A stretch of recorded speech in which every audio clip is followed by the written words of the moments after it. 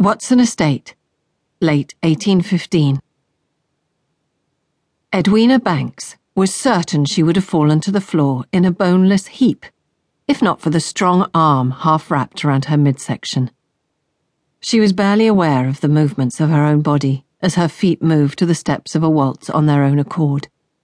And they must be doing exactly that. Her brain was far too distracted by the handsome image in front of her to function well enough to command her body to move. There, no more than 6 inches from her face, was the most handsome face she'd ever set eyes on.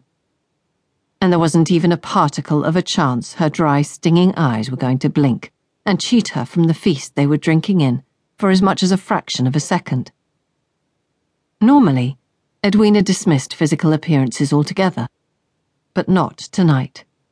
Tonight she was held captive by a chiseled face that had a square jaw, high cheekbones, pale red lips, a slim nose, arching brows, and long black lashes that surrounded a pair of the most beautiful gold-flecked brown eyes she'd ever seen.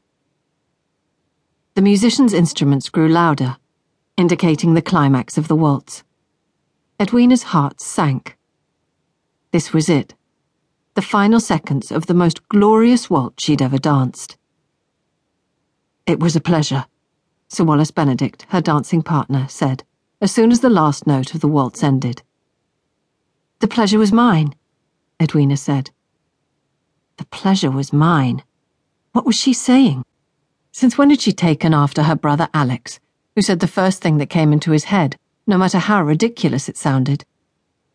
She chanced a glance at Sir Wallace and breathed a sigh of relief. At least he wasn't looking at her as if she were a simpleton. He offered her his arm. Shall I return you to Lord Sinclair? Lord Sinclair? Why would he take her back to Marcus? And why did it look as if his handsome face really had just turned to stone? Lord Sinclair, your brother. Edwina's eyes widened. If it were anyone else suggesting she was Marcus's sister, she'd be insulted. Olivia, Marcus's younger sister, was the vilest creature she'd ever had the misfortune to meet. Lord Sinclair is not my brother. Oh, I'm sorry. When he introduced us, I thought he said something about a sister. He did, Edwina confirmed, taking his proffered arm. She honestly didn't care where he led her. To the refreshment table, the little row of chairs along the back wall, or even Gretna Green. She was game to go anywhere with him at that moment. Is he your guardian, then? Sir Wallace asked. No. Why was he so concerned about her relationship with Marcus? Sir Wallace stopped walking and frowned. Then why am I taking you to him?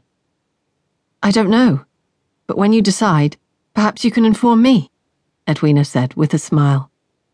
He returned her grin with the most beautiful smile she'd ever seen. Then where shall I take you? Where do you want to take me? She blushed as soon as the words were out. What had come over her? She never played the swooning debutante, so why was she doing so now? Sir Wallace reached his arm across his chest and covered her hand with his, then squeezed. For some show of affection or just reassurance, she didn't know, nor did she care.